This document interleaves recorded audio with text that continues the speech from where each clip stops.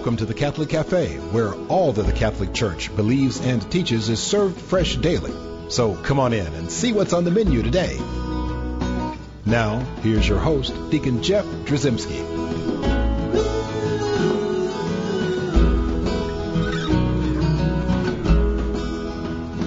And welcome to the Catholic Cafe. I'm Deacon Jeff, and I'm sitting in the luxurious corner booth of the Catholic Cafe, and I'm joined by a wonderful guest, Father Earl Fernandez.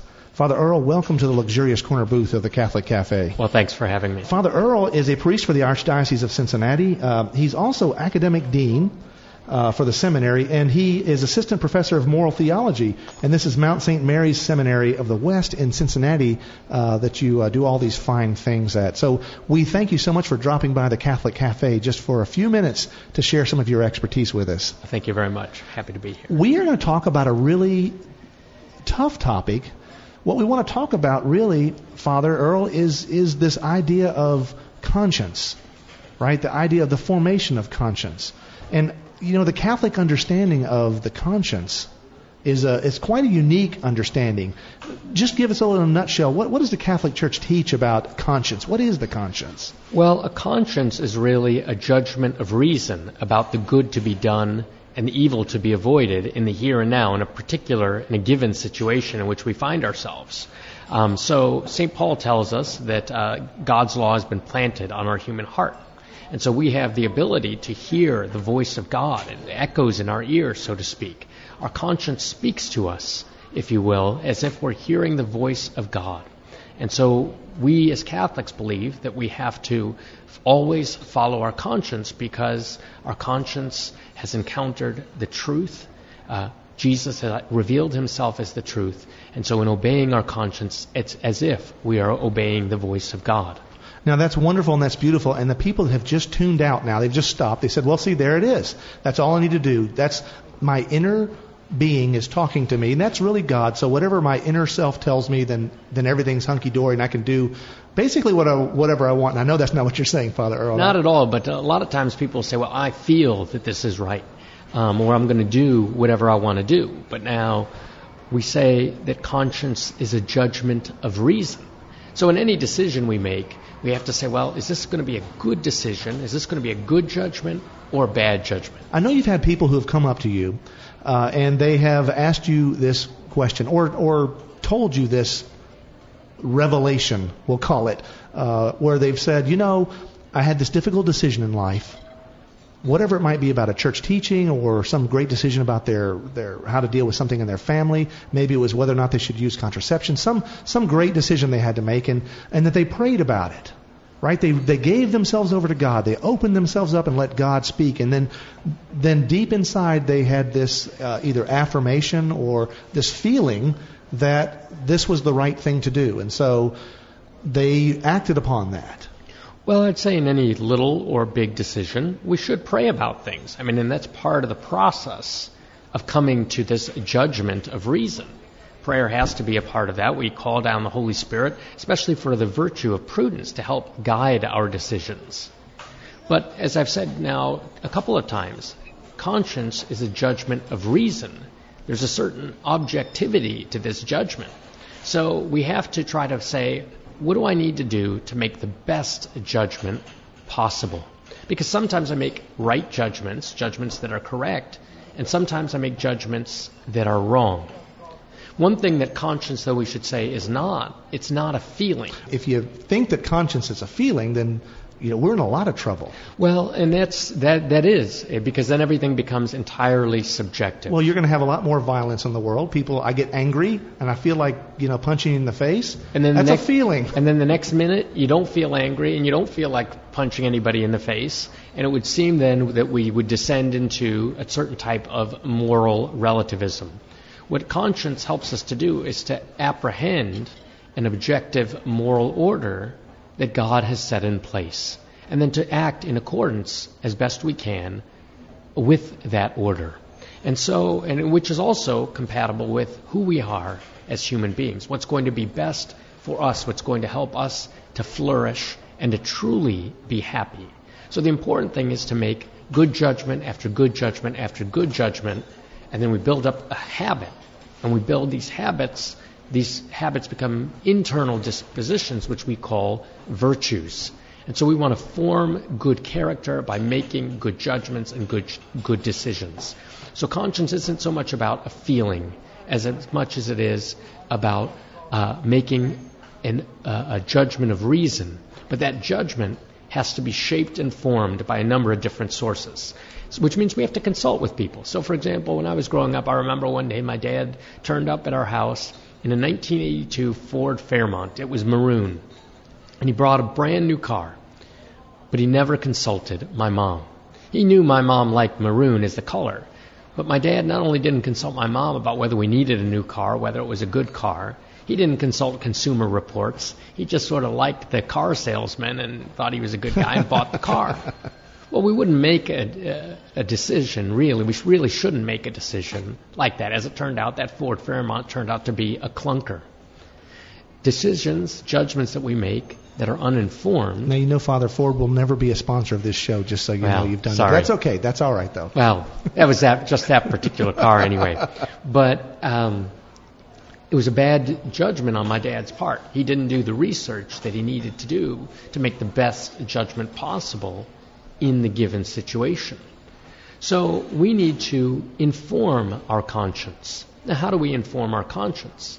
One is by using our own reason. God has given us an intellect that we might know the good and a free will that we might choose the good. And so the first principle of practical reason is the good is to be done and the bad is to be avoided. And so we do good and avoid evil. That makes sense to everybody, except that our first parents sinned. And original sin entered into the world. And so our reason is darkened. We don't always see things as God sees them. We don't always do the things that we want to do even. St. Paul says, I do the very thing that I do not wish to do. And the more we do those things, actually the more clouded the truth or the reality of good becomes, right? And the further we walk away from God and the more we sin, the more darkened the mind becomes. But many of us are God-fearing Christians and we're trying to do the best we can. We do try to walk with God daily. But our reason is still darkened. We don't know everything, though we like to think we do. Right. Okay? But even if we did have a lot of a great ability to reason and to see things more clearly, we also learn from our human experience. But our experience is not the only experience. Our experience is also limited. There are other people with many other experiences. And so we have experiences and we use our reason, but not in a vacuum, as if we're the only ones in the world, but actually in a community, and in particular as Catholics, in the community of the Church. So we inform our conscience, firstly, by using our reason and our human experience, and our experience in community as well, in the community of the faithful, not only the Church as it exists here in this particular period of time, but in a 2,000-year tradition. But then we also learn in a particular way through revelation. The Word of God, written and handed down. That is, the Word of God is living and effective. It pierces the heart. The Word of God is actually not a thing, but really is a person of Jesus Christ. So when we preach the Word of God, we're proclaiming the person of Jesus. And that's why a lot of times we see the word written, we'll see it capitalized. Right. And that's really an indication that we're not talking about just mere typewritten letters on a page. Right. And that's why when we say the Word of God written and handed down, in the Catholic faith, we call that Scripture and tradition. It's the one Word of God written and handed down. So, for example, even before the Bible was written, the apostles were out there preaching and the Word was alive. And they handed on to others that faith which they had received from the Holy Spirit and from Jesus himself, from his teaching. So we have Scripture and tradition. These two also inform our conscience. So we have to consult the Bible. For example, there are certain moral teachings found in the Bible. We see the Ten Commandments, for example. That's God's word to us for how we might live and really be happy. The Beatitudes in the New Testament are also God's word for us, and a way of living and a way of loving through which we might truly be happy with our neighbor and with God forever. And so we as Catholics believe that the Scriptures are inspired by the Holy Spirit, and therefore that they are without error. They're inspired. The Catholic Church is clear on the fact that we have to obey our conscience, but we have to have a properly formed conscience to obey. I mean, it just doesn't make any sense to. That's why when you get into this, you don't want to make an erroneous decision, right? You don't want to make a mistake. Right. So the more that you surround yourself with the truth of the teachings of the Church, the more you avail yourself of that. Now, does that mean, though, that you need to have a library of all the great works in your home, and then every time you make a decision, you need to refer to this? How does that work exactly? I think one of the things Cardinal Newman is famous for saying, conscience has rights because it has duties. So we have a duty to inform our conscience. Now, not everyone's going to be able to read every theological book, but right. There are some things that we can consult. I've mentioned already the Scriptures themselves. And sometimes the Scriptures require a great deal of interpretation, but sometimes their meaning is very plain and very clear, as our forefathers and mothers in the faith have always understood them. I think the key here is that you do due diligence. I mean, that you right. really, if you are genuinely trying to make a decision, you need to actually seek. And that's the thing, is lots of times we make bad judgments due to ignorance. And sometimes our ignorance is invincible, and sometimes it's what we call vincible ignorance. We make bad judgments, erroneous judgments. We speak of an erroneous conscience. And sometimes, and in the case of invincible ignorance, it's not our fault. We could never have known. Right. On the other hand, sometimes it is our fault. We didn't do due diligence in doing our research, so to speak, about the particular issue. Now, where do we do the research?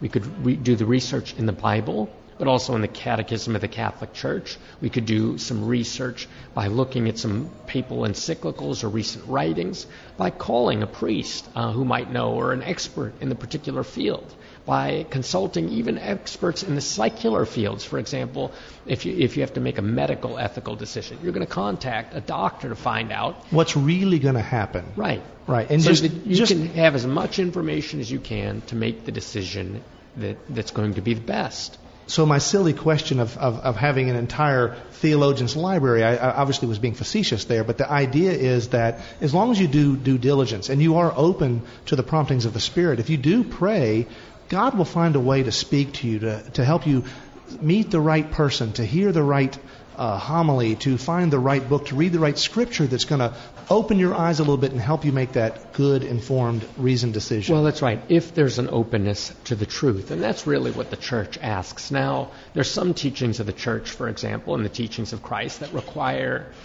interiorly that we positively assent to them. For example, thou shalt. Hold on. Before we get there, no thou shalts in the first half of the program. Okay. We were going to thou shalt on the other side of this break. Before we do that, I want to remind everyone at home that we have a wonderful website, www.thecatholiccafe.com.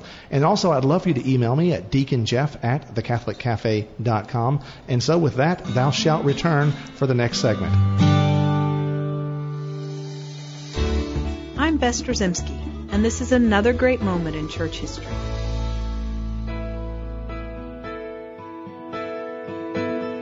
Sir Thomas More rose to the very heights of earthly power in the service of King Henry VIII before losing his head in service to the Lord and to his church. While perhaps best known to American moviegoers as the man for all seasons, St. Thomas More is venerated in the Roman Catholic Church as a universal patron of statesmen. Thomas More was born in London on a cold and damp English February morning in the late 15th century. He was the eldest son of Sir John More, a prominent and well-respected lawyer, and his wife Agnes. As a young man, More was given into the household of Cardinal Morton, the Archbishop of Canterbury and the Lord Chancellor of England. The Cardinal took notice of More's many talents and arranged for him to continue his studies at Oxford. After 2 years, More returned to London to study law.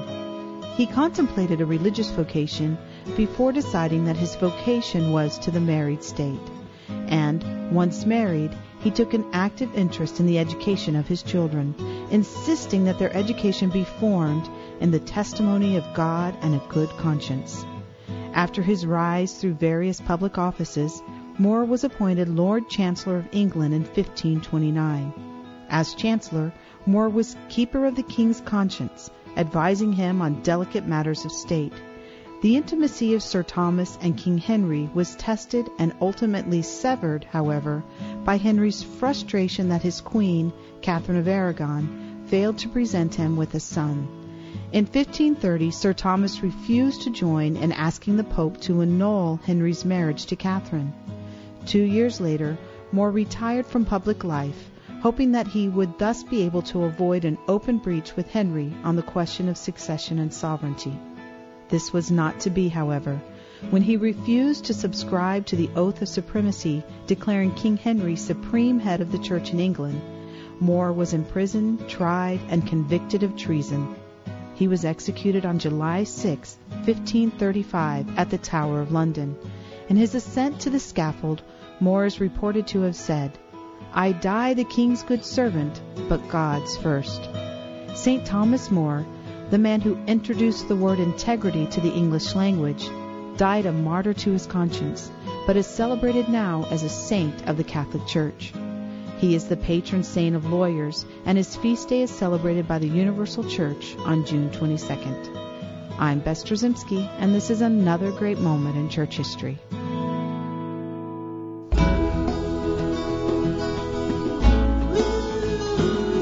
Welcome back to the Catholic Cafe. Here's Deacon Jeff. And we're back in the Catholic Cafe's luxurious corner booth, and I'm sitting here with Father Earl Fernandez. Father Earl is a priest for the Archdiocese of Cincinnati, and thank you so much, Father Earl, for helping us here understand a little bit more about the Catholic teaching of conscience and formation of conscience. Now, I rudely interrupted you several minutes ago, and you were just getting it into this whole thou shalt and things that we need to positively assent to because they're teachings of the church that we're sort of obliged to understand, to wrap our hands around. Well, for example, there's some things that have been revealed to us in Scripture, for example, that Jesus was born of the Virgin Mary, or that Jesus rose from the dead. There's things that are very explicit in Scripture that all Christians believe, and we positively assent to those teachings. Then there are other things in Scripture that are pretty clear. Thou shalt not kill. For example, though, sometimes you have to kill in self-defense. But most of the time, most people would recognize murder is wrong. Killing the innocent is wrong. Those types of things. Now, when we as Catholics talk about abortion, that's related to the commandment, for example, thou shalt not kill. Or when we speak of euthanasia, that's related to the commandment of thou shalt not kill. And so sometimes we have to, the Scriptures would never have thought of issues of abortion or euthanasia, or don't mention any of the modern technological advancements that we've had. So they don't deal with them directly. But still, it's a logical conclusion from what's been revealed to us in the Scriptures. But then sometimes there are many other issues, and those are pretty definitive. Then there are many other issues, for example, that are hotly disputed. For example, we have all these frozen embryos today. What do we do about those frozen embryos? Some people say, well, you leave them in a cryogenic state.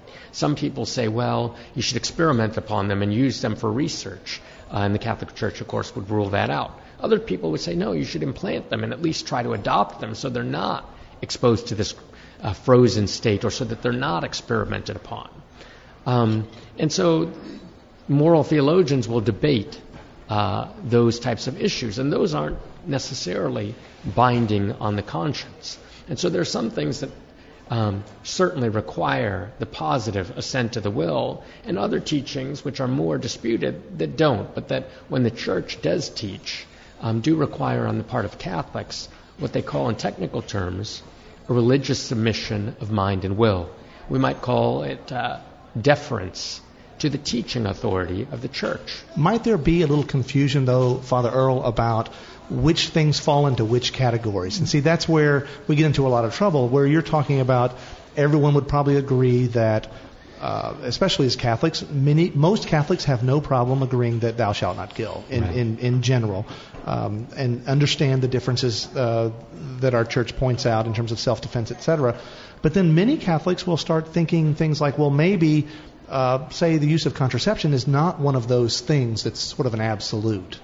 Well, and I think that's where the magisterium of the Church gives us guidance, just as parents give their children guidance on Holy these Mother issues. Church. That's right. Mama's speaking. Listen. That's right. Except we know that the Holy Spirit is guiding the church in matters of faith and morals. And so in that regard, in matters of faith and morals, we know that the church is not mistaken. Now, I would say there are basically three levels of church teaching. There are those truths which are taught as divinely revealed. For example, these are what we might call dogmas, infallible dogmas. Sometimes it's because they're contained directly in the Scriptures. Sometimes it's because the Catholic Church has affirmed them as being divinely revealed. Then there are those truths which are definitively proposed on matters closely connected with revealed truth. So there are logical consequences. For example, thou shalt not commit adultery. That's there in the Scriptures. And the Church has consistently practiced and held, for example, and taught that certain acts, like prostitution or like fornication, are wrong. Now, somebody might not get that simply from thou shalt not commit adultery. Right. But it's clear that if you're having sexual intercourse outside the covenant of marriage, that's not in accordance with God's law. On this particular level, this is really just one step away from where you actually have to do a little bit of thinking. Right. Right? Or there's a little bit more, I don't want to say gray area, because they're true. Right. These are absolutely true. Right. These require, on the part of Catholics, again, the same assent of the will.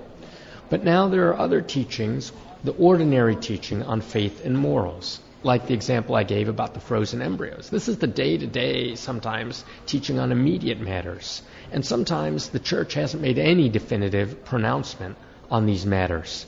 So in the ordinary, and the Catechism of the Catholic Church in number 892 explains it this way. To this ordinary, that is the day-to-day teaching, the faithful are to adhere to it with religious assent, which, though distinct from the assent of faith, is nonetheless an extension of it. So theologians still debate some of these issues, but they and the faithful cannot simply disregard willy-nilly sort of church teaching and claim conscience. Right. So, in other words, and what I guess our listeners need to hear is, it's not an option. We can't just pick and choose or just say that the church's voice is just one amongst others, or I'm just going to do what I want to do. I just remember reading at one point in time that our previous Holy Father, John Paul II, had said that when you have a properly formed conscience, it will rarely, if ever, disagree with church teaching. I mean, it just won't. How because could it? That's because true. it's the voice of God speaking in your heart. Right. It's So God that's what I meant by himself by an option. It doesn't mean. Right. I meant no option in terms of like, well, if you have a properly formed conscience, you're going to end up in this camp. Right. Because it is truth. That's where truth resides. A prudent person who has consulted with the Scriptures, who has consulted with the tradition, who has consulted with the Lord in prayer, would see that there's one option which is best. Now, the Church realizes that people are fragile, and sometimes they make bad judgments, and sometimes they sin. That doesn't change the objective order of morality. We don't sort of lower the bar for some people because they're fragile and weak. Right? The bar remains what it is. There are objective standards. Truth is truth no matter how you approach it. Right. There are objective standards of morality.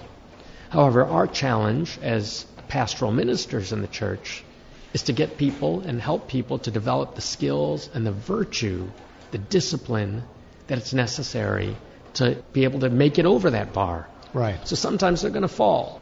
And for them, there is the sacrament of penance, there is a life of prayer, there is a life of fasting, there's the Eucharist to strengthen them. All of those things can help them get back on their feet and help them to get strong so they can be more and more disciplined in the spiritual life and build up the necessary virtues of prudence and temperance. And I would say fortitude, real courage. Right. To one day be able to live that teaching faithfully. Many of the Church's teachings are challenging, even for the informed conscience. But just because they're challenging doesn't mean that they're impossible. And so I think that's one of the things that the Catholic Church can propose to the world today is, and to men and women is, all is not lost for you. Just because you sometimes sin doesn't mean that the story is over. God's grace is there for you. There is hope. And there's a community of faith that's here to help support you. And what we ask for is simply an openness to the truth, a posture of real humility to receive this teaching, but also a posture of humility in saying, God is creator and I'm creature. God is Father and I'm his child. And so I want to show love toward my Father. I want to be humble before him, and I want to say yes. And of course, we become better at things only when we are open and willing to do that. And so this humility you talk about is really important, because I know a lot of people are listening saying, well, I still think that's wrong or whatever. There's sort of a closed mentality in terms of and being open to the promptings of the Holy Spirit, to God, and to that true formation of conscience. You can't have a properly formed conscience if you don't allow it to be properly formed. And it's not wrong to ask, why? Or I don't agree for this reason, and here are my objections. And then to hear how the other side responds to those objections. I think we have to be open, and because that's part of the process of discovering the truth. But we have to be open to listening to those different voices in order to arrive at the truth. What the Church provides us with in matters of faith and morals is an assurance, a certainty in the judgment. The gold standard. That's right. And we know that if we are faithful to our conscience, and if we have followed God's will as we hear it, then that will lead us to the Lord himself. That's wonderful and very beautiful. And thank you so much, Father Earl Fernandez, for sharing with us the beautiful Church's teaching on this formation of conscience. Thank you very much. All right, well, let's close in prayer. In the name of the Father, and of the Son, and of the Holy Spirit. Amen. Amen. Heavenly Father, you desire that we should all come to know you, to love you, and to live with you forever in heaven. With the gift of your grace, help us to form our consciences to the teachings of Christ and his Church, so that we may truly know your will and live in your love. We ask this through Christ our Lord. Amen. In the name of the Father, and of the Son, and of the Holy Spirit. Amen. Thanks for listening to the Catholic Cafe. If you'd like to contact Deacon Jeff, send an email to deaconjeff@thecatholiccafe.com. The Catholic Cafe is brought to you by the Order of Malta Federal Association and is broadcast with ecclesial permission from J. Terry Stive, Bishop of Memphis in Tennessee. Join us again at the Catholic Cafe. There's always room for one more at our table.